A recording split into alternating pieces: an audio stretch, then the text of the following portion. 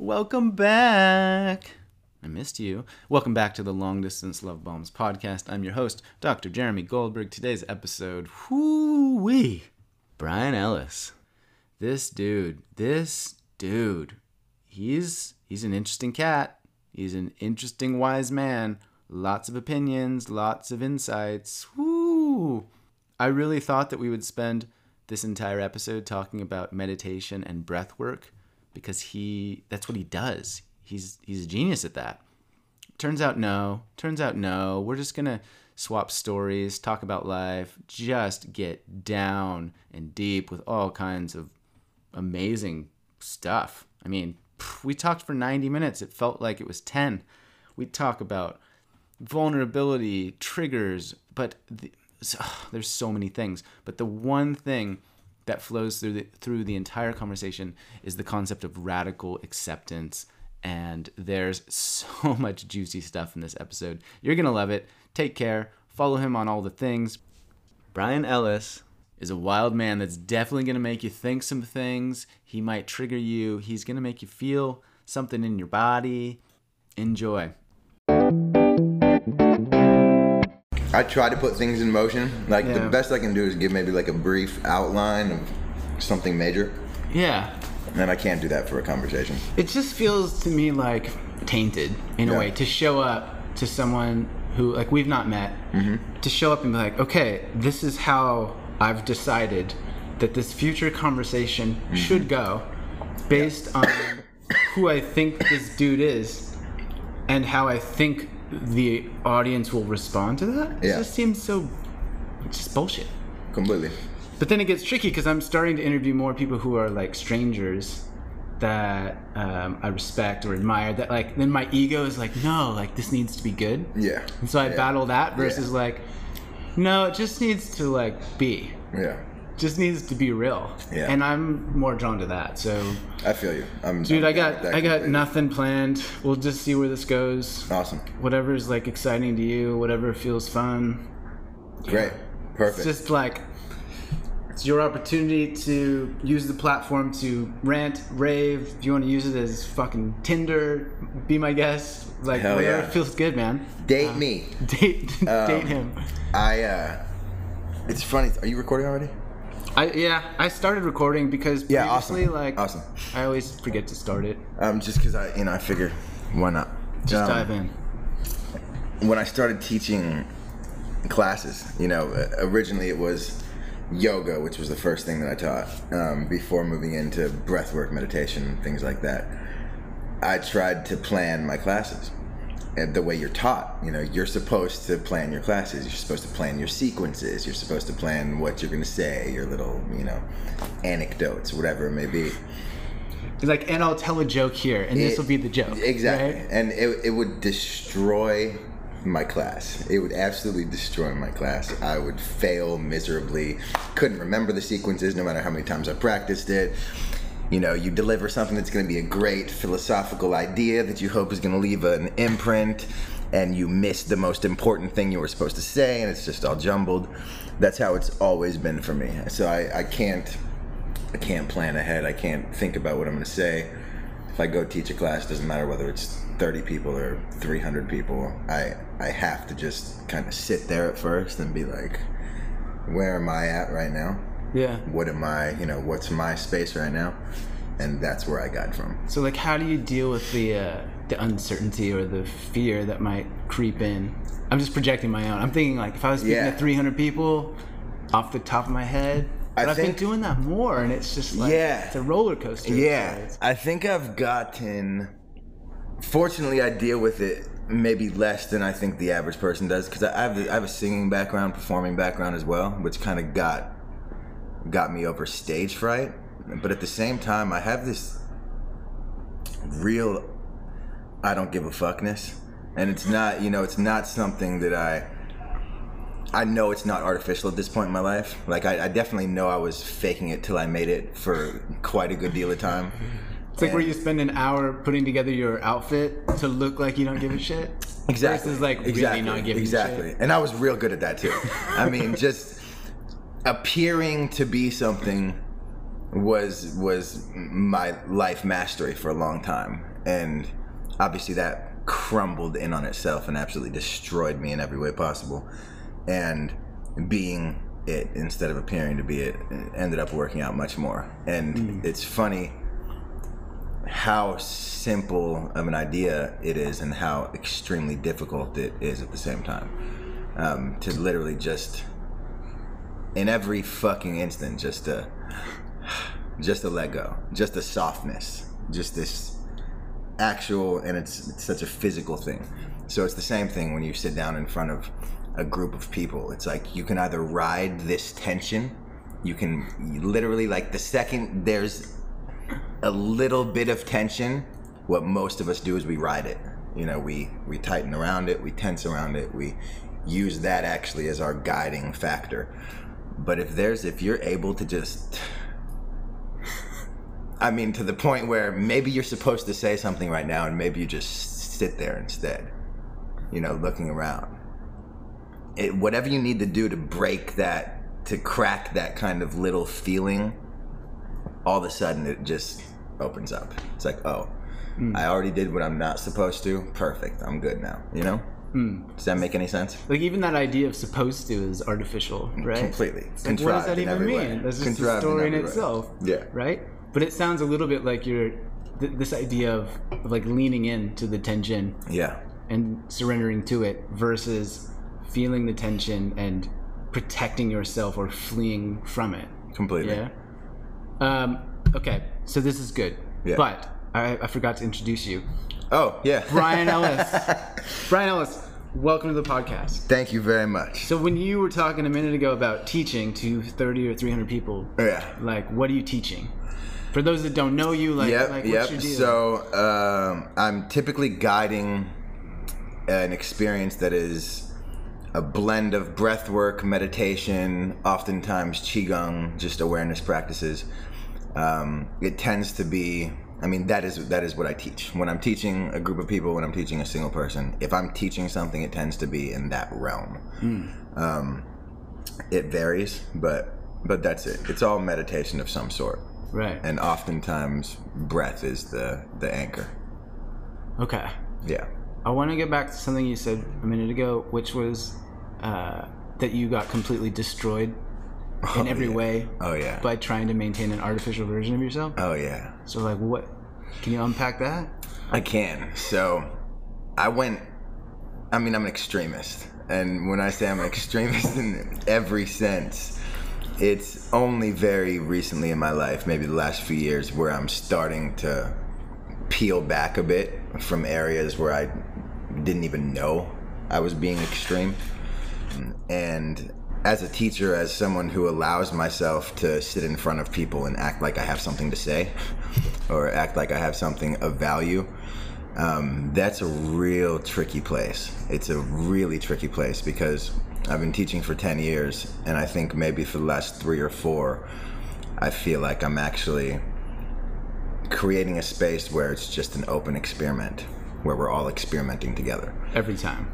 Yeah. It is by far my most intense practice if I'm teaching, because if there's any wavering in presence at all, you see it immediately. You see it on people. You see people's eyes open. You see them fidget. You know, if I lose that real engagement with what's kind of right there, everyone else loses it as well.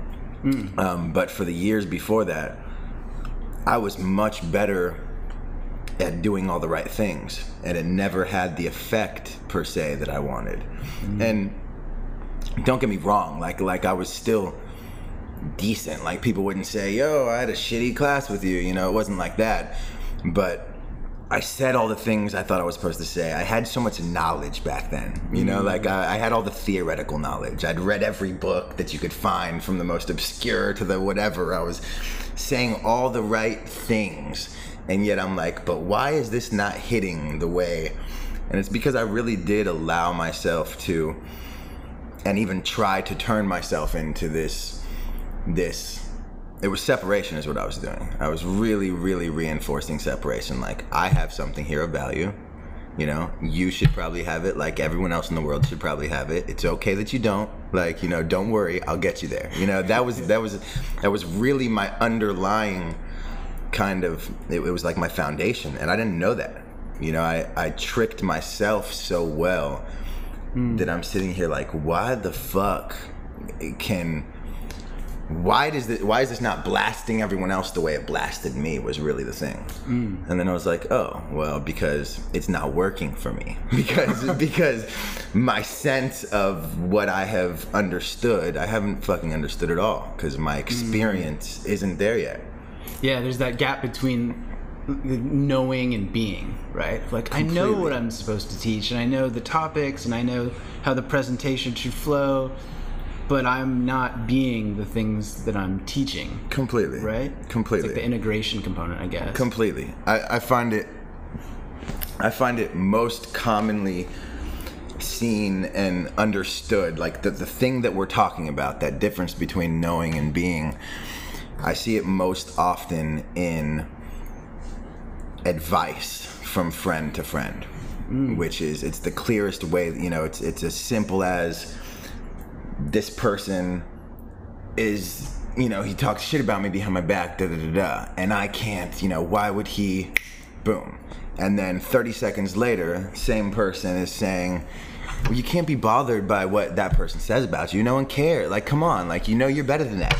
You know, it's like literally we give off this, what we consider to be simple advice. We consider it to be, we all know this, and we spew it out to everyone else like, are you kidding me? How do you not get this right now?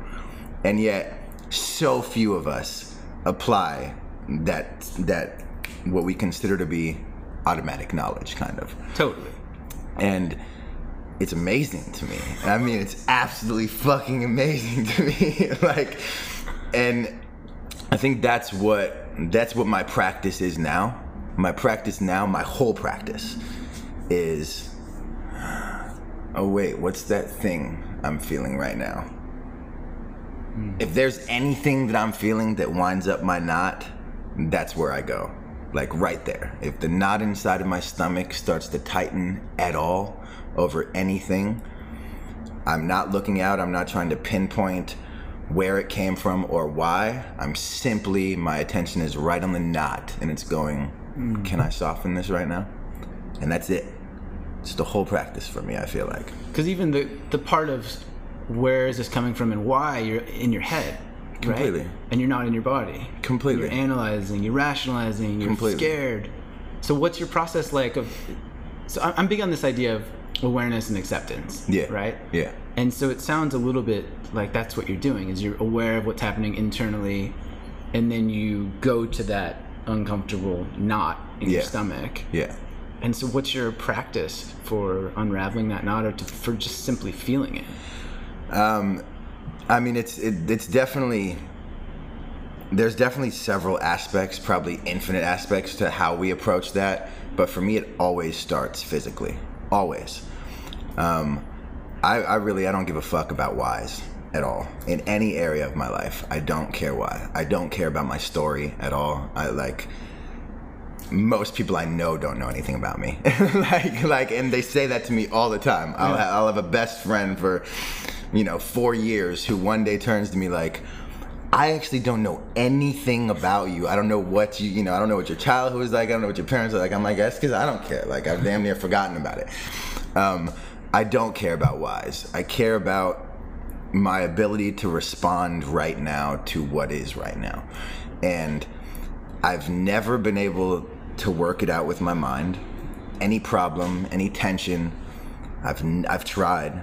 I mean, I can see the logic oftentimes in a situation, but logic doesn't equate to feeling. Yeah, you can't think your way into feeling better. Not at all. Right? You can't tell Not at all. You might even in your head say, oh, this isn't a big deal. Why are you acting this way? To yourself. Yeah. But your body doesn't give a shit about completely. That thought. And that's even a further condemnation of yourself. That's even a further step in building onto the tension.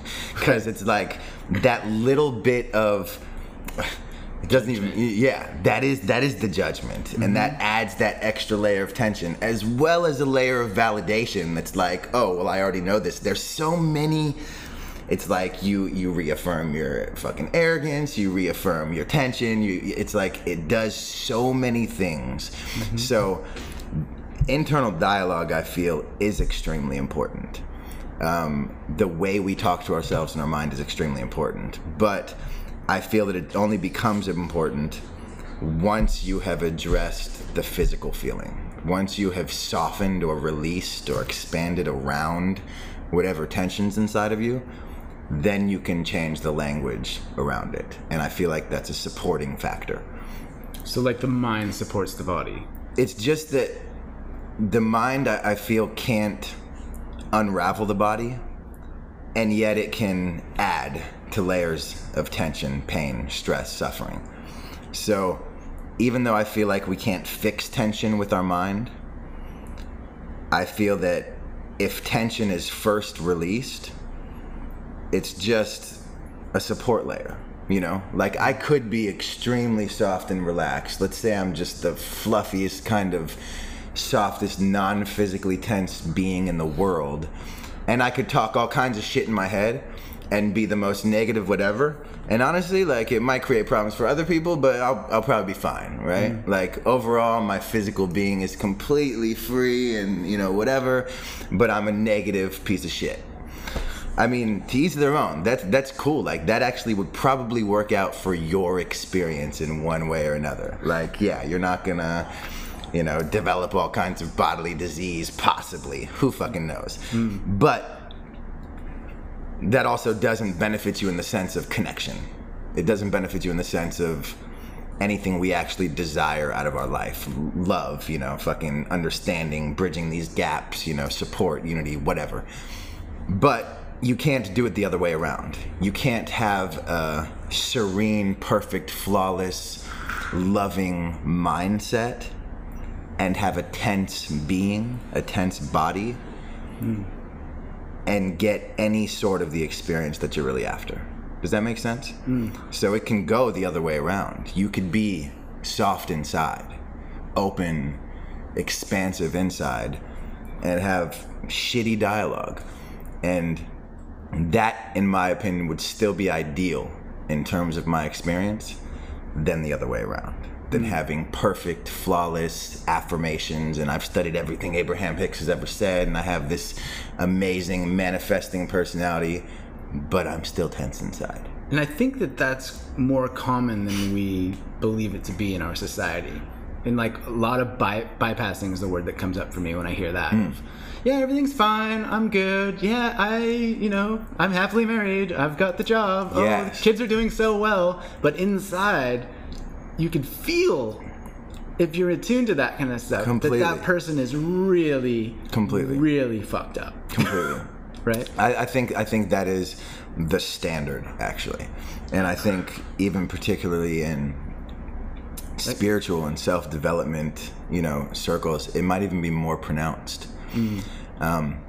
Because there's a focus on the positive.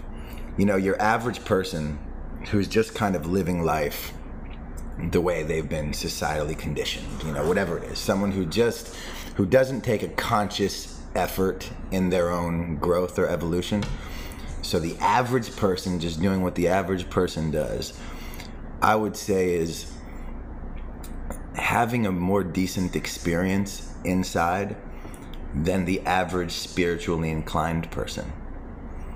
And that's because once we've put our effort, once we've put our focus on this positive, affirmative, mental dialogue kind of pathway, if we're not undoing our fucking triggers, if we're not unwinding that knot, then it creates this extreme kind of duality there, which everyone else, it's like, if I don't even know about the concept of duality, who gives a shit, right? Ignorance is bliss. But as soon as I become aware of it, oh wait, there's this, my higher self is doing this. My higher self is, I just got to pay more attention to my higher self. That creates such a huge split. It creates such a separation. You know, higher self automatically implies something outside of me, something separate from me. So there, you can't avoid conflict in that area. You like by being so keenly aware of this ideal, while also aware that I'm not yet at that ideal, makes my journey almost impossible. So I feel like spiritual kind of distraughtness, I don't even mean spiritual materialism, whatever you might want to call it. It doesn't matter to me how it affects everyone else. For people's individual experience, it lends to more unhappy people, spiteful, kind of bitter and separatist, like separative. Yeah, because it's the identity, right? And I think in the personal development space, it's more pronounced because your identity is directly related to your profession. Your ego loves it. You get praise. You know, even when you were a kind of an average teacher, I imagine you had people coming up saying, "Man, that was so good. Like, you're amazing." Of course. Right? And so that just feeds the beast. Yeah. Right? And it feeds that external version of self, or that identity that we like to think of more often because it makes us feel good. Yeah. And I think in doing that, we tend to ignore the stuff going on inside. Yeah. The shadow, right? Completely. Actually, when I was in that kind of phase of my life, I was in New York at the time. That's a really good place to be for that. Oh yeah. And when I say extremist, I'm telling you, I was, water fasting 10 days a month. I was fucking doing, every fire practice. I'm doing an hour and a half of qigong, neigong. I'm standing still for 30 minutes a day. I'm doing an hour and a half of breath work. I'm doing 4 or 5 hours a day of like fire practices. Like my whole life was based around becoming superhuman. And I was wanting that to be recognized to such a degree that, yes, absolutely. Even though I couldn't fool myself, there was a good number of people who kind of treated me as that. It's like Bryan's the crazy spiritual guru guy. But there would, for people who weren't yet affirmed in who they are to a certain point, I would become the crutch, kind of let me go to the point where I'm like doing drugs with friends on a Friday night while sitting cross-legged. You know what I'm saying? With my hand on my chin, like I'm the wise one. Yes, give me another line, please. Absolutely. But see, the way I do this is different than the way that you do this. See, it's all because I'm embracive of the whole thing, and I don't do it when I'm depressed the way you do. I only do it to celebrate life. You know what I'm saying? It's like there was such a just bullshitty, whatever. So when you look back at that now, like, what do you say to yourself, or what do you think? I fucking crack up. I mean, it's like I don't care. Like I don't have any judgment for myself at the time. Like it was obviously necessary for where I got to now, but I can dramatically see the difference in effect between my relations with people. I created 0 possibilities back then to bridge gaps with people. I made sure they thought they were getting what they needed and wanted. And this wasn't a conscious process. I wasn't trying to manipulate people. Yeah. I thought who I was really fooling was myself. Because it's a win-win, right? When people get benefits from your teachings, when they have somebody to support them, when you're the crutch. Completely. You get a lot of love. You get a lot of enthusiasm. Absolutely. It's not the most damaging thing in the world. No. There's by far worse and more malicious things. But at the same time, I was making it harder for them. Yeah. Or harder for both of us to actually be at this tangible space of openness, because I was making sure I was still superior, and at the same time having this desire for them to not need me while creating this dependency on me, so it's like there were, again, which is the modern day personal development absolutely, and that was the whole thing. I never found real connection, and I find connection all the time in my life now. I mean, I feel very fortunate. I can sit down anywhere, people that everyone else might even judge or say, how could you talk to that person? And I'm like, what do you mean? Like, I see an amazing side of that person. Like, I get blessed with being able to see the parts of people that they want to be seen, that they really want to be seen, that they secretly want to be seen. I get to see that in people all the time. And So it's because, how do you do that? the exact opposite approach that I used to. Exact opposite. You know, I had the information. That's how I felt. I have the information. So if someone starts talking about or asking about this topic in spirituality, well, let me just tell you how it is here. You know what I'm saying? Because I read this book last month. Yes. This makes sense. This makes perfect sense to me. Let me see if I can help you understand it. And now, I could care less. I mean, someone comes to talk to me about things that I might actually be well versed in, and I'm ignorant the whole time. I don't care. I just want to hear you talk about it. It is so much easier to meet someone where they're at, which automatically creates a bridge, and then to traverse that bridge together is as simple as being side by side with them and holding their hand and then pointing out, oh, look at this path, that looks cool. You know? If I'm walking side by side with someone and I'm like, oh shit, like, let's go travel up that road right there. Dope. Cool. There's no superiority there. But if I'm standing on that road and I'm like, traveler, ha ha ha ha, you're going the wrong way, come this way, you know?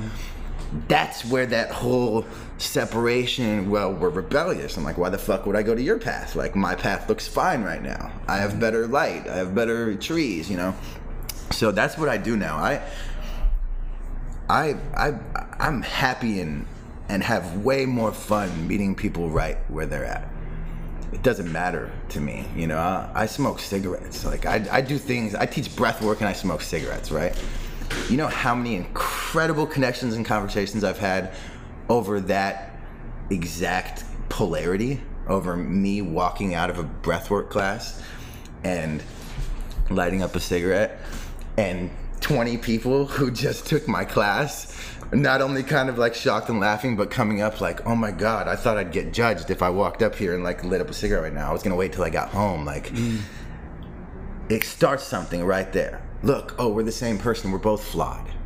Oh, look, we both have these like human vices, right? There's this opening, and all of a sudden, this conversation goes somewhere because there's this feeling of acceptance first. There's this feeling of non-judgment first.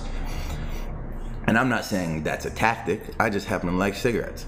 But that goes back to this line of that I love of don't judge people because they sin differently than you do.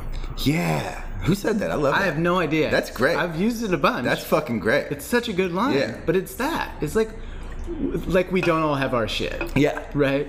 Completely. Like, oh, he smokes cigarettes, and then you go home and binge watch Netflix for 6 hours. Or whatever. Yeah. Completely. You know? Completely.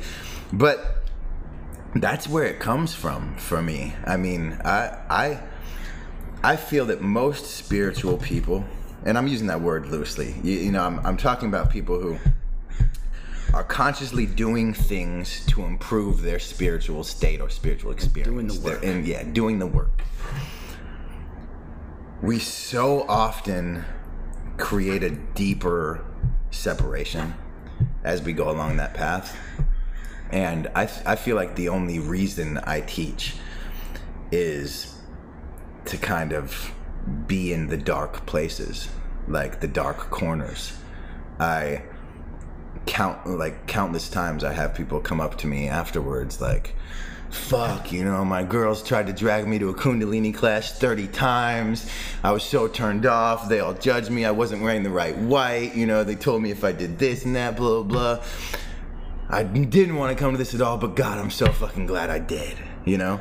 It's like, I feel like most of us are out here trying to avoid the lion's den, and that's not my approach. I'm jumping right in that motherfucker. I mean, I'm in the lion's den with you, and then I'm just gonna be like, yo, let's see if we can find a way out there, you know? It's an open experiment to me. And then I jump right the fuck back in. And like, I get out, ooh, yeah, jump right back in. That's my fun. I have a fetish for that. Like, literally, it's like, I'm in Hollywood. I know so many people who hate the air in Hollywood. I mean the feeling. You know, people believe it's a contrived, fake, you know, extremely materialistic, blah, blah, blah, blah, blah. But they're still living here, mind you. But they just make sure that they go to Venice or Malibu or Topanga for their spare time because Hollywood's too dark for them.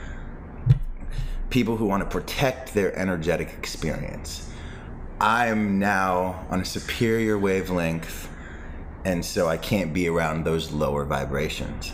And that's a common thread in kind of self-development circles. It's like, be selfish with your energy, with your vibrations.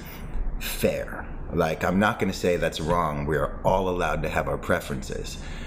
But the aversion, the evasion, the inability to be around lower vibrations or negative vibrations because it will affect yours, just more separation, more condemnation, more judgment just littered throughout that. And if I really have a concern with connection or unity or bridging gaps, and I feel like I am onto something, why would I then remove myself from the place where people need that most? Hollywood's my fucking monastery, bro. This is my work. Like, I'm right here with the fucking sinners in the darkest corners because not only am I one myself, but because honestly, that's the least judgmental space I can find. And I'm sitting there, and anyone who wants to kind of dig in with me, boom, we dig in. Without, you know, it's like, if anyone needs it, it's people who have been pushed away by the majority. Does that make sense at all? Yeah, there's like so much to unpack there, man. Yeah, sorry. I'm like, whoa. I've heard it described before as, you know, it's very easy to be enlightened on a hilltop in India. Yeah. On your purple cushion with your incense. Yeah. But like the real work or the real payoff, I suppose, is go to the train station in New Delhi and be chill. Yeah. Right? And stay enlightened there. Yeah. Like, that's the work. Yeah. Right? And I think a lot of us, I do this too, certainly, is we want ease, you know? Yeah. And we chase bliss and we want ease. But I think there's a sort of a fine line between growth and avoidance in that way. And so we might call it, oh, you know, I'm just chasing my bliss, or I just need some self-care for the weekend in Topanga. And that's great and beautiful, and I love that. But it also might be a subtle, egoic way to avoid feeling uncomfortable. For sure. And doing the work around that discomfort that might take you to that next level. For sure. Like, and how do you get better at dealing with any of this stuff if you don't actually do the work and, absolutely, and stay? Absolutely. Right? It's like, I often teach and talk about this idea of the edge, right? Like staying on your edge. Yeah. And for some people, it sounds a little bit analogous to what you were saying about the lion's den, right? It's like, completely stay on the edge. And for some people, the edge might be staying in that discomfort. Yeah. And for other people, the edge might mean relaxing. Yeah. Or taking a nap. Completely. Completely. Because that's a really fair point. You know what I mean? Because it can go the other way. Yeah. And so I think it's just a powerful. I mean, so how do you unpack that? How do you unpack the difference between chasing bliss and ease and self-care versus you're actually avoiding this shit, you need to stay and lean into this? I'm still learning for sure. I'm not sure if that's one that ever is just done. I mean, we're maybe constantly refining it throughout the course of our life. But I went the opposite direction than most people I know. The opposite direction meaning what I valued for most of my life was directly opposite to what most people valued. Like, what do you mean?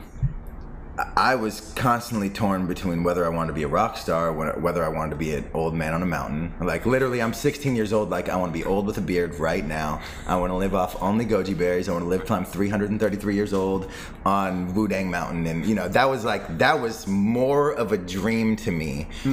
But the reason it was a dream is because when I picture that man, it's a feeling. It's like this man who needs nothing and is just standing in air, and that's his whole sustenance almost. It's this feeling of real power to me, real freedom. And so I glamorized the need for nothing, right? That was my real ambition, was to be ambitionless. It's like I would allow myself to not only be in any uncomfortable situation, but the reason I say I took it the opposite direction than most people is because I took that to so much of an extreme that it became detrimental to me as well. Most people had this outward focus. I had such an inward focus that my need to go into my discomfort or to ride my edge was to the point where if I'm laying in a position where I'm all fucking uncomfortable, but for some reason I've wound up in that position, it might be as simple as, oh, I could turn left 4 inches and put this pillow a little bit more under my head and it's all good. But instead, I'm staying right there and I'm looking at myself, I'm saying, why is this uncomfortable? Why can't you just relax around this position? Why does your body need to be in a specific position for you to find comfort? That was the level it was at, It was like any little thing. If I was moving towards a preference, I'm like, why do you prefer something over what is real right now, right here? And what a shitty way to go about things at the end of the day. Like, it was just me reinforcing a lesson I'd already learned. It's me basically redoing the same lesson over and over again. And it's you just in your head as well. It's just me in my head. Stories. Completely. Like, I interviewed Buddy Wakefield on this podcast, and we were at his place and talking about some beautiful spiritual shit, and over my shoulder out the window he saw a hummingbird, and he interrupted. He's like, oh wow, there's a hummingbird. And I was like, what does it mean, buddy? Right? What does it mean? And I was like kind of joking, and he's like, oh, there's a hummingbird feeder there, so I think maybe it's just a hummingbird. And I'm just like, oh, damn. Yes. It's that. It's yes. Like, maybe it doesn't have to be any noble truth. Like, maybe it just means that your neck hurts and you just need to shift your position. Completely. And that's not less magical. You know what I'm saying? Like, it's really not less magical. So where I took that, where I really, kind of was doing a disservice to myself, is I lost my ability to kind of create. I lost my ability to collaborate with life in any way. I was such a proponent for whatever comes is perfect that I couldn't move consciously. I couldn't choose something. It was whatever came is what I wanted. Right. And it's a sneaky way to hide. It's a real life, sneaky right? way to hide. It's fine. Yeah. It's fine. And especially because it's praised in a sense, not only by me internally, but because not that it has any actual superiority or any, real value above the other way. It's just that it's a less commonly traveled path. And so it's easy to hold on to that as my identity and let everyone else say, oh my God, you're so like cool, and like, what, how are you just laughing right now? Like someone just cut off your arm. My arm is nothing. It was so easy to hold on to that, but then I can't do anything with my life. I couldn't do the simple things that everyone around me could. Like, I'm watching my friends, level up in their outward life. And yeah, sure, maybe they're missing this like thing that I feel like I might have, but they're having more fun than I'm having.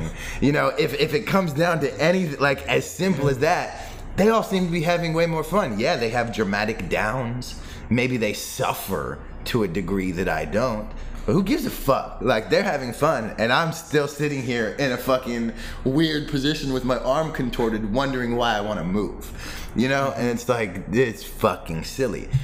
So, yeah, you go back the opposite direction, and then you dance between the two, and then it becomes this kind of give and take, and you find your middle path, which is, I'm finding this kind of middle way now. And so how do you balance the humility with the desire, if that makes sense? So how do you balance being humble, being chill, not necessarily needing things, but also wanting to create a life that kicks ass, that you have fun, and you're like... I am not humble at all. For one, I'm really not. I'm obsessed with myself, for the most part. And I really mean, like, I am so selfish with my experience to a degree that I rarely see. I would venture to say I'm maybe more consciously selfish than almost anyone that I know. Mind you, my idea of self includes everything in my circumference. So what does that mean? Like an example of being consciously selfish, or not humble? Like, well, let me see if I can give a comparison. Maybe at times in our life we've been the person who really wants to help someone else or something else, whether they want it or not, right? And that desire to help them, if we break it down, we know psychologically, internally, whatever, it's really coming down to this need for us. It comes down to us. I need to help that person because of how it's going to make me feel. If I were to say, well, if you help that person, what comes with that is a bunch of shitty feelings, suffering, I wouldn't want to help that person at the end of the fucking day. Not only do they not want it, but I'm not going to do it if what that really brings is shitty feelings, anxiety, blah, blah. No. We want to do that because what it brings are things we like to feel. And because, sure, maybe it's about their benefit as well. Sure. But that's unconscious selfishness, meaning it's not flawed. It's not a problem. It's just, that's part of the path. That's one of the steps on the staircase, right? Right. But that's not wrong per se. But it's not consciously selfish. When I say I'm consciously selfish, I mean, if you don't want me to help you, I'm not fucking helping you. I'm not. I'm so concerned with my experience, my quality of experience, my quality of life, that is my kind of, if any situation brings me to the space where I have to be considering or weighing options, that's what I prioritize. And I find that kind of compass happens to be the most mutually beneficial as well. Like, if I cut you on the arm right now, that doesn't add to my experience. It doesn't bring anything to my quality of life. But it's the same thing as I don't have to walk around hiding my arm when I come around a corner to protect it from hitting the corner. No. I don't even have to think about that. My arm doesn't hit the corner. I'm so aware that that's a part of me that I don't have to consciously protect my arm at every second of the day. I just move in a way where it doesn't hit things most of the time. It's my same approach with life and other people around me. I'm so consciously aware that you, yourself, are a part of me, a part of my experience, that I don't have to baby you and protect you and keep you in this protective corner because if you get hurt, I'll be hurt too. But at the same time, you're like my arm to me. It's like I'm naturally protective of you in the way that I'm protective of me. I don't have to hold my arm up all day and praise it and say, my arm is so important, I must make sure it doesn't hit this corner. No, sometimes it will hit the corner because I'm not paying attention, you know? But for the most part, I'm so keenly aware of its integration and attachment to me that my selfish nature already takes care of it. Does that make sense?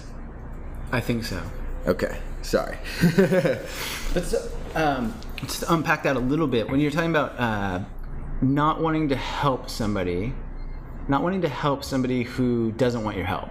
Yeah. Right? That need for validation, that codependency, that desire for like external praise or whatever. It sounds like you're very comfortable with helplessness.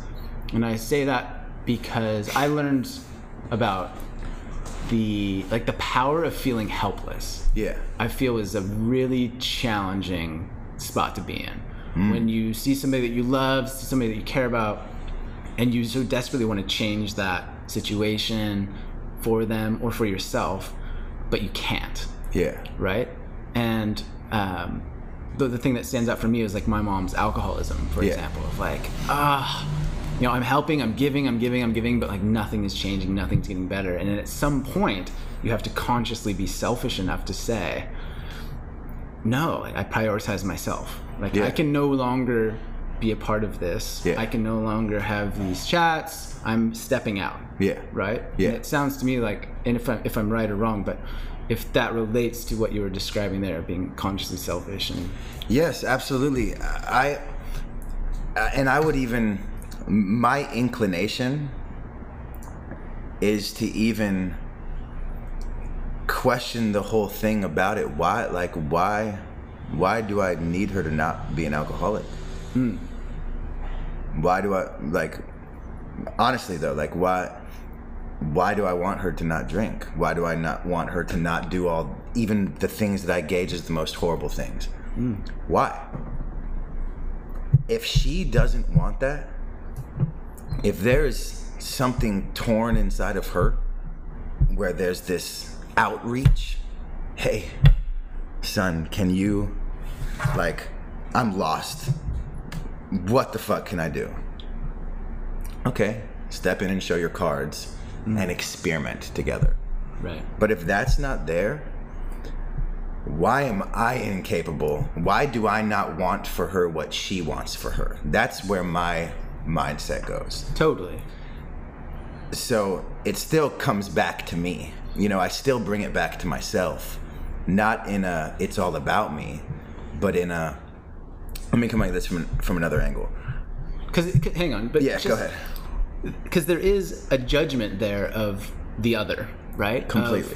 They are doing this life. They are experiencing this. They are feeling this. I decide that is not great. Yeah. I decide that that's uncomfortable. Sorry, I have something in my eye.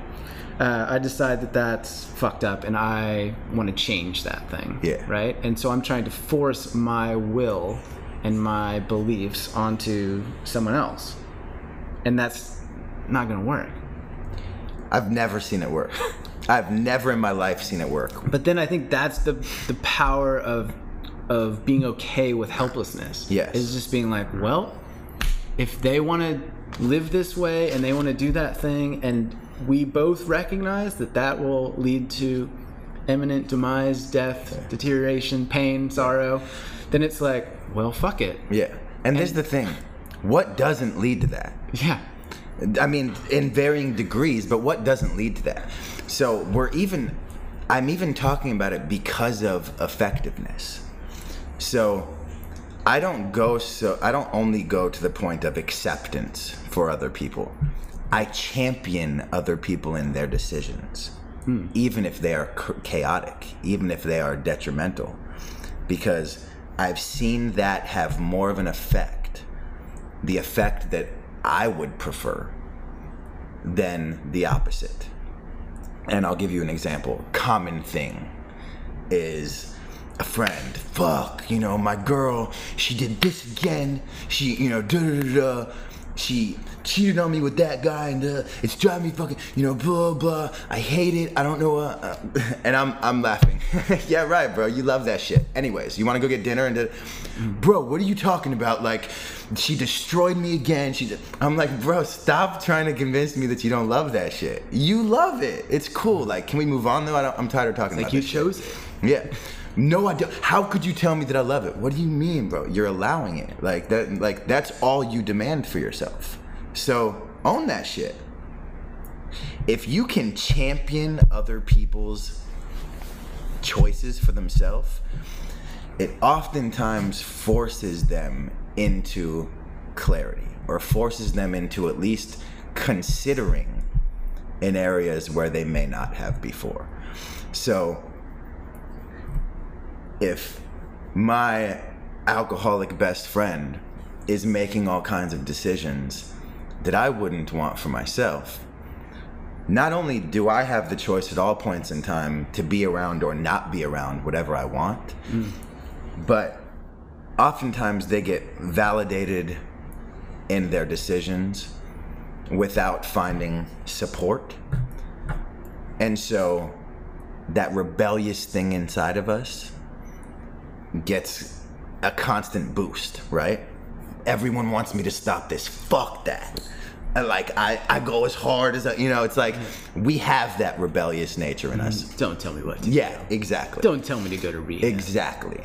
But when my alcoholic friend wakes up and he's destroyed something again and and he's like, yo, we still going to dinner tonight? I'm like, no, Christy doesn't want you there. Like you were a real piece of shit last night, but I'll hit you up after dinner.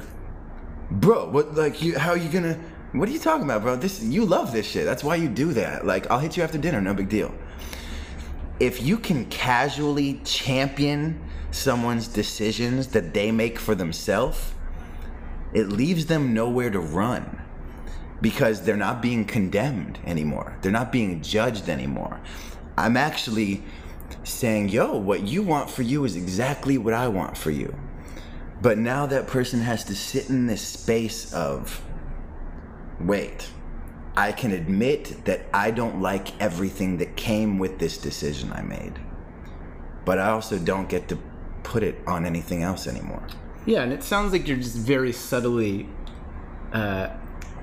inviting them to take radical personal responsibility for their life and their actions. Which is the only option. Yeah, and like having boundaries around what you bring into your space. Completely. Which is like, no, you don't get to cheat on me and come to dinner with my parents tonight. Yeah.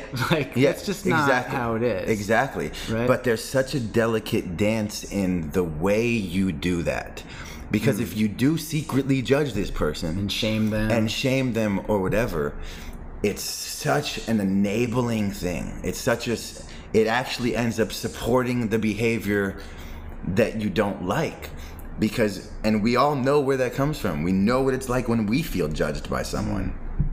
It just feeds the story. It feeds the fucking story completely. And it allows us to not take responsibility. It gives us something else to put it on. But if you can really, genuinely, lovingly, it's like my love is unconditional, but my relationships have conditions, right? Yeah. My boy Nedick says that all the time. It's one of my favorite things. That's a reality in my life. It's like, what do you, like, yo, I do not care that you did that, bro. That's fine. But you don't get to come with us on this trip this weekend because that had this effect. Yeah. That's a black and white thing. It's like, I love you, and I don't want to hang out with you. Yeah. But let's go see a movie on Tuesday, though. Yeah. Well, what the fuck? Like, you can't, you're my best friend. You can't be, yeah, of course I'm your best friend. And you did something that made my fucking toe fall off the other night. Yeah. Like, I don't feel like being around you right now. That's it. But hit me Tuesday. What you're talking about is this idea of radical honesty. Radical. Have you read that book? I haven't. I just finished it like a week ago. Who wrote it? Brad Blanton. Awesome. And but basically his whole premise is like just be honest. Yeah. Just be radically honest with people at all times. And it sounds like that's what you're describing, and you're making it sound so simple. Yeah. I'm just like, no, I don't want to hang out with you tonight, or no, you can't come to dinner. Yeah. Right? Because you did this thing that pissed Christy off. Yeah. It's like, but for a lot of people, it's not that easy, or they tell themselves it's not that easy. And for me as well, I get in my head, what will they think? What will they do? But the reality is like, it doesn't matter what they think because you're speaking your truth. Yeah. And you're showing them love and compassion and understanding. And what will be, will be. And that's how consciously selfish I am. Because for me to spend 5 minutes even having to weigh the options, having to dance around, softening it for them, or being anything I have to do to avoid that radical honesty now limits my quality of life. Right, and that becomes the edge. So, like, so that's an absolute no for me. Right? Yeah. Like, why am I scared to say that? Yeah. Or, I don't want him to come to dinner, but, like, no, that's the edge. Completely. Like, honoring your own truth. Completely. Do you find that other people receive that in an open way? Do you often trigger people? Do you invite more truth as a response to that? I can say that It's oftentimes hilarious, for one, because it's just not a common approach. But it often has more of the effect I would want. Like, the whole reason I would do the opposite, the whole reason I would share my frustration or judge someone or have a problem with what they're doing is because I want a better outcome. The only reason we do any of that is because we want them to get something, or we want there to be a better experience. Yeah. I never get that when I take that route, the kind of judgmental, non-accepting route. When I take that radical honesty approach, I get it surprisingly way more than one would think. I mean, I can't put a percentage on it. Yeah. Whatever. It's irrelevant even. But that's the only way I've ever gotten a bit closer to the preference. The only way I've ever been a catalyst maybe for someone else changing themselves has been when I am in full acceptance and appreciation of that person. You know, because it doesn't change the fact that they did that thing. Not at all. They did that thing, it's done. Yeah. Right? And you can choose to respond with acceptance and grace, or you can choose to respond with anger, judgment, criticism, right? Completely. And it doesn't change what happened, but your response in this present moment does affect the future. Yes. Right? Yes. Absolutely. I think I'm getting it. But the other side of that, though, and maybe not the other side, but another component to all of this is that by honoring your truth, by speaking openly about how you feel, you give the other person a consequence to their own actions. Yes. And I think oftentimes, and maybe this is a story, but I feel like people will misbehave until they have some kind of repercussion that forces them to learn something. Completely. Right? And this is like, oh, this guy, he always cheats on people. This guy, he's always a liar. Yeah, because he's learned that those work. Yeah. Right? Yeah. And they've worked well, and he's still alive, and he has a good life, and he hasn't learned that those outcomes are creating problems to deal with, right? Absolutely. And so one of the stories I've heard is if you go to a coffee shop and you get like a shitty cappuccino with the beans are burnt or whatever, rather than just saying, oh, it's fine, like whatever, I'll just deal with it. If you go up to the barista and say, hey, just a heads up, like, no judgment, but like, I think you burned the beans on this a little bit, like this isn't that great. What you do is you give the barista a chance to get better. Yes. Right? You give the barista a chance to not burn the beans for every coffee that they make in the future. Yes. And those hundreds and thousands of lives are also better. Yes, absolutely. Right? Absolutely. It's that. It's exactly that. And it's literally all in approach. It's all in delivery. It's not like you're doing the opposite thing. Like, you wouldn't go up to the barista in that example and say, you're such a piece of shit. Why did you do this? Although some people would. Some people would. Yeah, that's true. But you're right. That doesn't get any of the results. It doesn't change the coffee, and it doesn't help get you a new coffee. Yeah. Right? And if anything, potentially next time they see you in line, they're like, I'm fucking this motherfucker's coffee up even more. And maybe they dream of being a world champion barista. Yeah. And they're like, it's not worth it. I quit. Completely. Yeah. Yeah, and that's a perfect example, because I could say, yo, you guys really messed up the beans on this. Like, no disrespect, but I'm not coming back here anymore. Like, good luck. You're not saying anything different. You're just adding on this, like, penalty. It's like, but I'm not going to come back here anymore. But that soft, like, yo, like, all good. But, like, I think the beans were a little bit burnt. Yeah. Like, maybe just for the next guys, or, you know what I'm saying? Yeah. That does everything. It even creates this feeling of appreciation. This, like, it does everything that you want it to do. Because it's that inherent compassion and connection in recognizing the other person as a living, breathing human on an adventure. Yeah. It's not like they chose to burn the beans. Yeah. It's not like they're like, you know what? I'm gonna try and make a really shitty cup of coffee right now. Yeah. That's my goal. Yeah. Right? Yeah. I doubt that that's a common experience for people. I doubt that people go on a date or have a wife or have a husband, and they think, I'm going to be a piece of shit today. Yeah. Right? Completely. I'm going to try to really fuck up these beans of a day for this person. Completely. Like, we're all doing the best we can. Completely.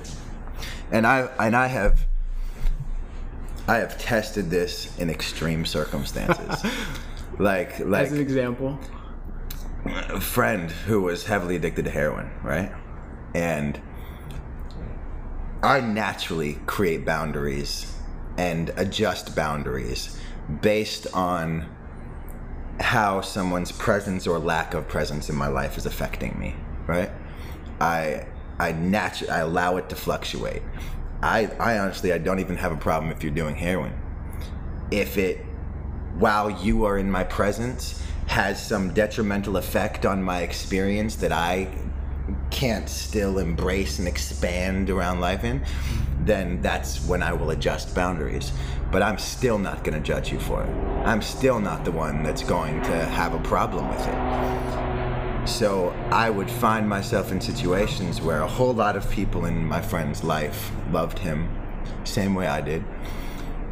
They were constantly back and forth on, fuck you, you shouldn't, you ruin everyone's life, and you da-da-da, it's not just you, and da-da-da, which would send him into spirals of shame and regret, resentment, which, because of the way he chooses to deal with those feelings, would lead to more abuse and whatnot. So there would be many times where I would be kind of left sitting with him for a moment, and maybe he was just using a few hours ago, or he just used, or he's in that state where he's fading in and out of sleep or whatever, and I'll just be sitting there, and he's like, it's fucking, it's like, it's bullshit, bro. Like, I have control, like, da-da-da-da. And I don't care what you do, bro. Like, go do it right now. Like, come on. Why are you even talking to me about this? What do you mean? Like, at the end of the day, you would care if I died, right? No, I wouldn't, actually. Like, bro, if you're moving towards death, you're moving towards death. And I'm not exactly convinced even that death is the ugly thing that we all dress it up to be, which created a problem for him in that instant. You wouldn't miss me if I were gone? No, I wouldn't. I love you. I love having you here, but you don't seem to want to be here that much. So, why would I want to force you to be somewhere where you don't want to be? What do you mean I don't seem like I want to be here that much? Well, you specifically do something that disassociates you with everything around. You love to be the center of attention. You love connecting with people, but you specifically do something that makes that really difficult. Here you are nodding in and out of sleep even while we're talking right now. Like, if you want that for you, bro, like, do you. But, like, what that creates. It, again, just like you said earlier, it forces someone to gain clarity around, am I going to take responsibility for this or not? I was the first person in his life who didn't give him a compounded emotion for him to dive back in to the drug. I wasn't adding on to his anxiety, his suffering. I wasn't judging him. I wasn't attacking him. I wasn't saying there was anything wrong with him.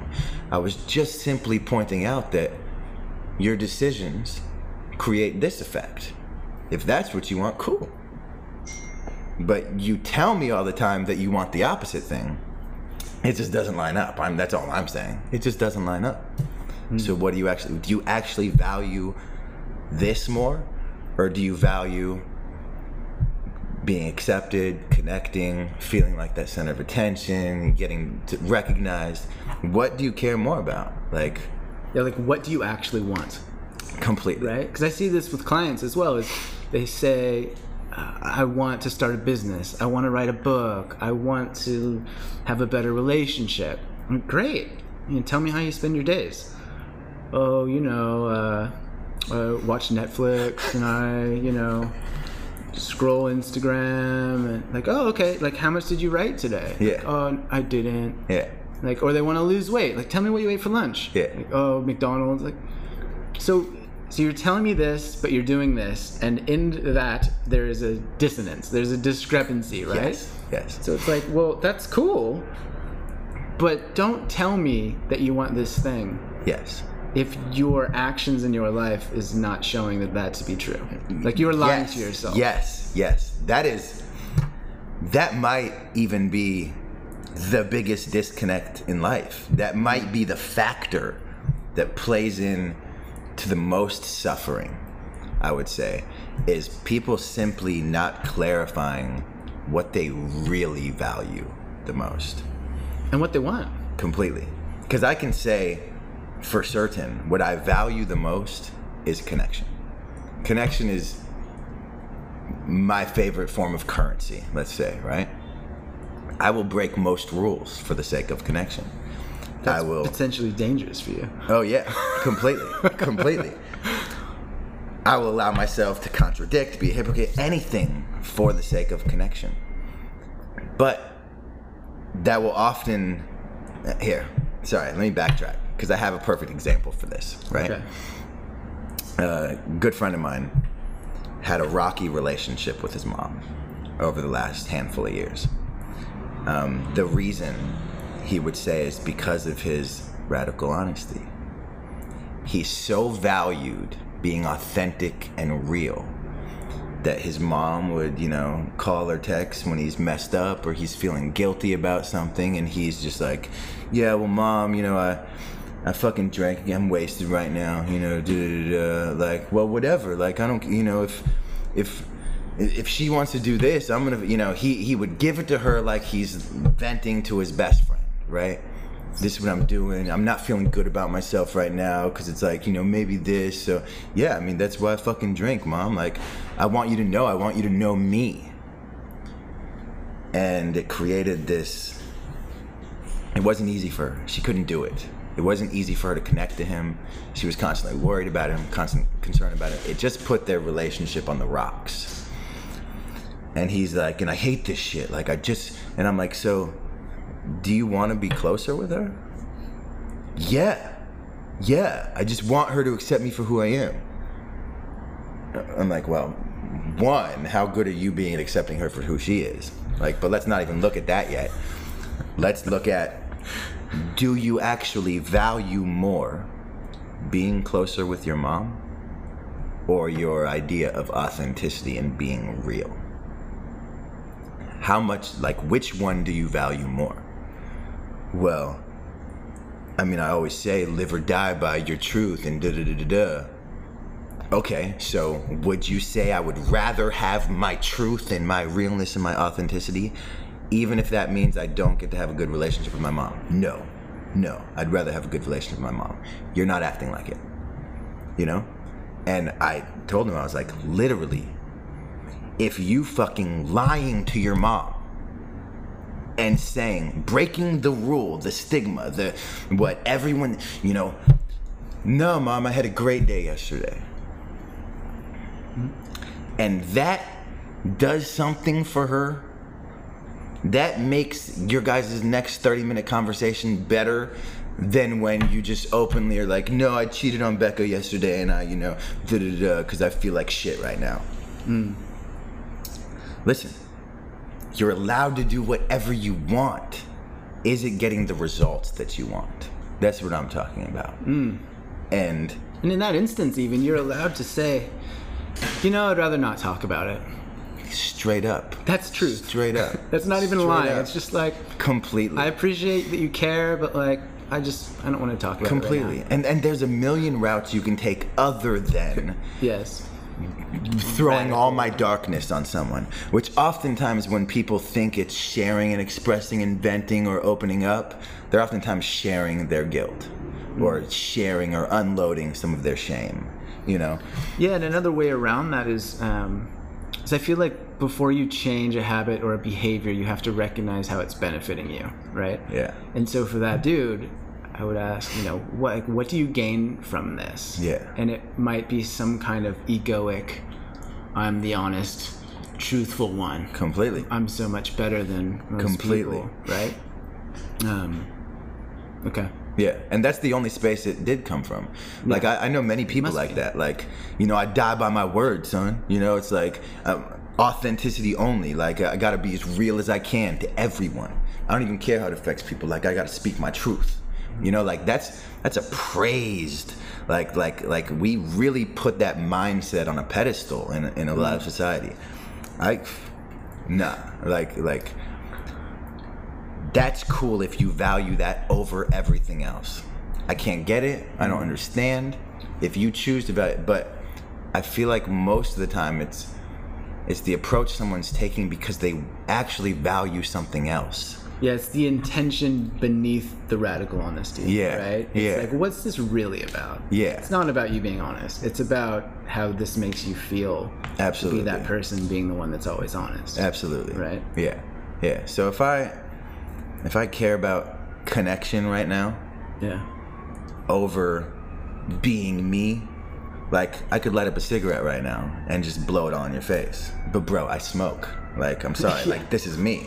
Like, you don't have to be here. Like, you could be sitting outside right now while we do our podcast. You know, whatever. But no, like, I fuck with you. Like, I value the connection more. I'm not gonna sit here and blow smoke in your face. You know what I'm saying? It's an extreme example, but that's the reality of it. That's what it really comes down to for most situations. And so how would you, if someone's listening, how would you suggest that they, in a simple way, start unpacking all of this or practicing all of this stuff, right? Like, where do you start? Going back to what you said at the beginning about the body versus the mind and the connection versus truth, it's sort of like this very amorphous pile of concepts. I mean, you start with exactly where you are. Like, that doesn't give anyone an answer. That's not helpful in any way. But where you are will tell you what needs to be addressed. How you're feeling at this exact moment in time tells you where you need clarity. So if anyone listening is sitting here and the constant suffering is coming from, I need a boyfriend. Like, I should have a boyfriend. I'm waking up and I'm feeling lonely and I'm feeling, blah, blah, blah. For one, do you value feeling good more or having a boyfriend more? It comes down to simple, we must clarify what we actually want before we can determine our next step and our next approach. And not what we want to want. Not what we think we want, but what we actually want. So if I feel lonely, if my sense of suffering is coming from loneliness, do I want to feel good, to feel better? Or do I want to not be lonely? That's a real question. And it actually has to be considered. Because if my answer is, I want to not feel lonely, fair enough. If I would rather not be lonely than feel good, but you don't often find people who choose that. Almost always someone says, well, if the option is you either get to feel good or you get to have somebody, I want to feel good. Okay. So that's really what I value. If I really value feeling good, the whole lonely thing, I have to look at where I am right now. How do I know I don't need someone? Well, because I don't have someone. It's like, that's the surest proof in the world, right? Like anytime we argue with reality, man, we lose. Anytime. There's no winning that argument. If just accepting that will radically transform. Radically. Fundamentally. Absolutely. Radical acceptance, just start there. Absolutely. Like, this is where I am. So this is how I feel. I'm lonely. You're right. Fuck. You're right. And that is where to start. Yeah. So I even just danced around it so I could find it myself. Totally, you nailed it. But that is exactly what it is. No, it's that. Yeah, that is exactly so to me, to continue that example, it would be, how can I feel good while feeling lonely? Right? Or just, how can I feel lonely? Like, well, I feel lonely. Okay. Dope. Yeah. Wow. Okay. This is teaching me a lot about aloneness. And there's a difference between loneliness and aloneness. This is teaching me to be happy alone. I have so much free time now.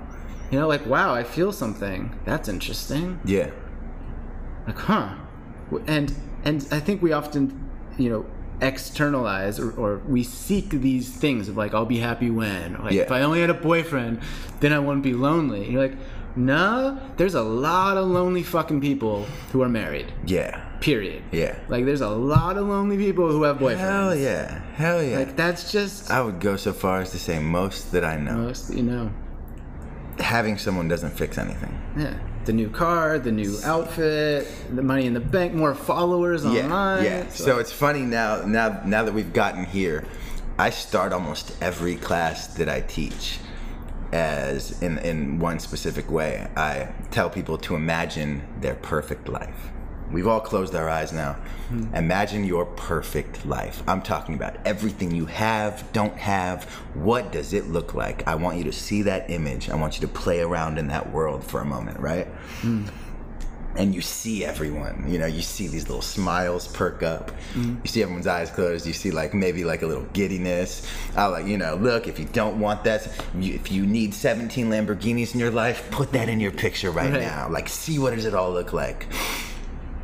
Now, if the attainment of that dream brought you feelings of anxiety, stress, suffering, pain, and all those feelings that are your least favorite, would you still want it? I really want to know. I'm like, listen, the answer for me has always been no. I can't get around it. But if anyone in here would rather have their dream, that image, if it literally means more suffering, you feel worse, can you raise your hand? No one ever raises their hand. Okay, so what we've clarified is it's not about the dream at all, right? It's about the feeling we think we will get when those things are there. So all we're doing here for this next hour is attacking the feeling directly. All we're doing is going after that feeling and using that as our guide and seeing what that does. And it's as simple as that for me. I'm always like, what does your life look like when you have that feeling already? Are you impenetrable? I mean, who fucking knows? But it takes away everything you don't want. And it makes everything you have what you want. It's just, you know what I'm saying? It's the ultimate hack. It's the ultimate hack. It's like, if you felt it now, all those things will find you. Yeah. But if you're chasing those things, you'll never get to where you want to go. Completely. It's like a paradoxical, weird kind of thing of, I believe that you need to really want that life. That's okay. You can want those things, but you also simultaneously have to not care at all if you get there. Yeah, absolutely. It's like you must chase, but not care if you catch. Absolutely.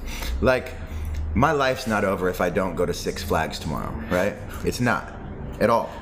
But Six Flags is a playground with little adventures I could go on, great little fucking rides I can jump on. You'll right? have fun. If I don't go, it doesn't affect my life. But if I go, it gives me another form of play, right? It gives me some rides to jump on and jump off of. Those are what wants are to me. Wants are little rides. It's like, ooh, that'd be a dope ride. Ooh, that book, that career, that job, that girl, that'd be a dope ride. If that comes, sick. If it doesn't, I'm not sitting there like, I didn't get the Six Flags today. No. If it doesn't come, also sick. Yeah. Like, cool. That's didn't get what I that mean. thing. Yeah. That must mean Let me something. silence this. I'm sorry. Yeah, you could. It's that idea of maybe. Like, oh, I didn't get that promotion. My life sucks. Maybe you're gonna get a better job next week. Yeah. Oh, my crush said no when I asked him out. I'm so upset. My world's over. You're like, maybe that guy's gonna cheat on you next week. Yeah, completely. Like, you don't know. Completely. I'm like, awesome. Like, oh, he turned you down. Hell yeah. I mean, that's an automatic filter for what you don't want. Yeah, we talked about this at this retreat I taught a while back of having like a mantra in those moments. Yeah. When life just comes at you with like a left hook. Yeah. And this one woman said her mantra was plot twist. So like I love that. something happened, she's like, plot twist. I love like, that. I love that. I have one. What's your... Life's the best. Life's the best. And listen, I promise you, I say this so often, but I rarely ever say it in exuberant moments when, you know, it's like, it started years ago, like in the most traumatic, you know, whenever that shift was for some reason in my life where what used to destroy me and make me yell at the sky became gut laughter, you know, whenever that twist was, whenever that happened, for some reason I was like, life is the best. While I'm like, I've been torn apart and I'm homeless and I'm sleeping outside under a tree and I'm like, life is the best, right? But it became this thing where whenever things were the shittiest or something happened or like, you know, I was just denied or rejected or dejected, you know, whatever it may be, life is the best. And it's become so automatic. It's become this thing I can't even help but come out of me. It's like if I walk outside right now and my motorcycle's towed, I promise the first thing that will come to my mind is a smile and a thought of life is the best. I can't help it. I can't help it. It's plot twist. It's exactly what it is. It's that. You've trained yourself to go there. Yeah, right? Completely. Versus like wallowing and being sad and angry and fighting reality. Completely. Like, and it's a great practice. Yeah, but basically the other side of that is I'm gonna put on my boxing gloves and fight reality right now. Yeah. And I'm gonna go. Good luck. I'm gonna go 12 years instead of 12 rounds. Like I'm gonna hold on to that trauma forever. Versus being like, fuck. Exactly. Fuck. And life is the best. It's funny. It's like if we put it in extreme circumstances, it's so much easier to grasp. Like, I don't have a fin for a leg, right? It's true. If I were to wake up in the morning and honestly believe and entertain thoughts that I should have a fin for a leg, I can see very clearly I'm a fucking idiot. I will never grow one. It's never going to be there. Like I don't have whiskers. That is, exactly. If that actually creates suffering in you, you're the fucking problem. I'm sorry. Like, that is way too real. It's way too clear. But we don't, when it's not something so clear, when it's something that other people have, something we can compare to, it becomes different. We don't see it as clearly. We don't see that reality is the only option, you know? Yeah. So, like I should have more vacation days. Yeah. I should have more money in the bank. I should have a hotter husband. How do you know you shouldn't? Yeah. Because you don't. You know what I'm saying? To me, it's literally, it's as simple as that. It's like, how do I know I should not be wealthier than I am right now? Because I'm not. To put a should on it is literally, it's literally trying to look at the sky and say, the sky is bright orange. That's even a bad example. Sometimes it is orange. Should be bright orange. Sometimes it is orange, right? Yeah. But I just mean that it's such an inarguability. You can't. You just... It's fruitless. It's absolutely frivolous, fruitless. You will never win that argument. You will absolutely never win that argument. And it's good to add as well that doesn't mean that must remain that way. Me not having someone right now, if that's my reality, that is my best starting point moving forward, period. But that doesn't mean I should never have someone. Or that I'm not worthy of it. Or that I'm not worthy, exactly. Just because I embraced that I got fucked up last night, and I'm like, that's exactly what should have happened, because it did, doesn't mean I create a rule now, I must get fucked up tonight too. That's not what we're saying. Yeah. We're talking only about reality as it moves, life as it goes. How do you know when you should have someone? You'll have someone, you know? You're ready. Yeah. That's when you're ready. Yeah. Man, I feel like we could talk for about 6 hours. Yeah, for sure. We haven't talked at all about some of the things I thought we would talk about, like meditation, breath. Like when I was driving here, I was like, oh, you'll probably talk about meditation, breath work. That's cool. And I had this idea of, because I hadn't met you in real life, and I was just zoning out in traffic, and I had this visual of if a tarot deck was meditating on a cushion, like a tarot deck in a room just meditating, and there's like a knock at the door, and standing at the door is like a pack of cigarettes wearing a leather jacket, and that somehow they had a one night stand. They would like make you. That's how I visualize that feels you. Wildly accurate, actually. It does. That feels wildly accurate. And then my second thought was kind of like, no idea where this conversation is going to go with this dude. Yeah. We could go so many ways, but I'm conscious of your time. I'm conscious of you having an opportunity to just say anything we haven't covered. Where people can find you, like I know you teach classes all around. I'm working on opening a kind of retreat center space right now, which there isn't too much to talk about at the time, but it'll be local, likely in Topanga.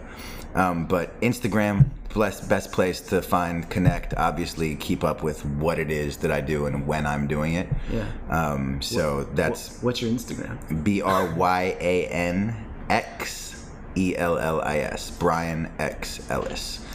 And yeah, you can reach me on there. I always share when I have events, things of that nature. But yeah, it's funny. I maybe thought we were going to talk about some of the same things, but I don't. Next time, man. I don't fucking I don't. Most people, when they ask me or when they say to me like, I know I should really meditate more, I'm like, why? They're like, what do you mean? You're a meditation teacher. I'm like, so? Like, I like doing it. Like, if you're not drawn to it, why do it? Well, because I want to be more peaceful and calm. So maybe the first place we start is addressing this dialogue. I should be meditating more. Maybe that's more of a source of the problem, that I think I should be doing something that I'm not doing, rather than the actual. You know what I'm saying? Yeah, it goes back to acceptance. Completely. Right? Although in saying that, yeah, I do think everybody should meditate. I'm my ego is just like, I've had so much benefit, and that doesn't mean sit on a fucking cushion. Yeah. That might mean bake, go painting, go for a walk on the beach, like get still, get present, get now. Completely. Because that to me is living. Listen, I wholeheartedly agree that everyone who meditates gets probably closer to what it is thereafter. I find it extremely beneficial. I find it extremely helpful for myself, for sure. I support it. Yeah. Do I think everyone should? Everyone who wants to, I think should. For fucking sure. Do I think it's an amazing tool? Abso-fucking-lutely. But I know people who have meditated for 20 years who... Assholes. It's still a 30-minute twice a day escape. Or it becomes a chore. Yeah. Right? Yeah. Like, oh, I have to go to the gym for an hour. Oh, yeah. I have to paint for an hour. Yeah. Right? We get stuck in these rigid mindsets of scheduling and time management. And so for me, meditation might mean I can just go watch a movie for an hour. Like, for sure. Just be totally wrapped into that experience. For sure. That actually...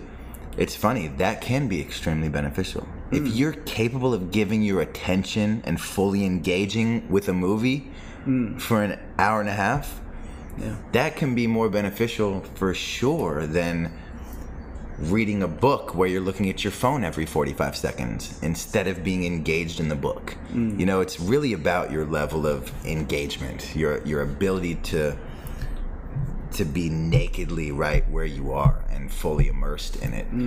But yeah, if your twice a day meditation practice isn't making your life more meditative, it's a fucking drug like everything else. Different. Yeah. What's your edge right now? My edge right now, still in this co-creation thing, this with life. Yeah, with life. Pursuits. I'm just now again learning to have fun with possibility, with potential, with building things, with creating things. I was in a long legal battle for years to get out of my last record deal, so I couldn't do what I thought was my calling. I couldn't put out music, things like that. My edge right now is learning to come back from the extreme acceptance. I'm now moving back towards the playground of life.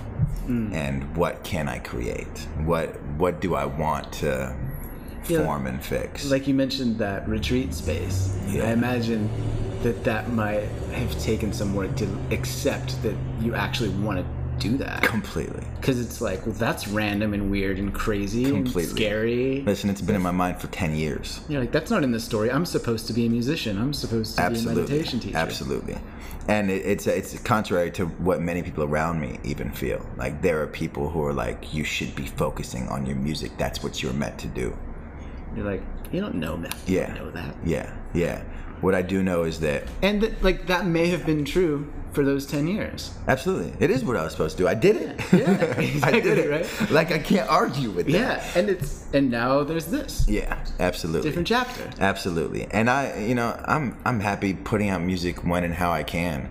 But what I do know is I only ever really actually wanted to become a rock star so I could have the freedom to have a fucking place where I could go do whatever yeah, exactly. Like, I like community. I like development. I like that riding the mystery and experimenting and that conscious experimentation. That's fun to me. Yeah. That's real fun to me. I don't want to live the rock star life. I don't. I want to do a show here and there when I want to. Put out music when I want to. That's it. Sounds good, man. Yeah.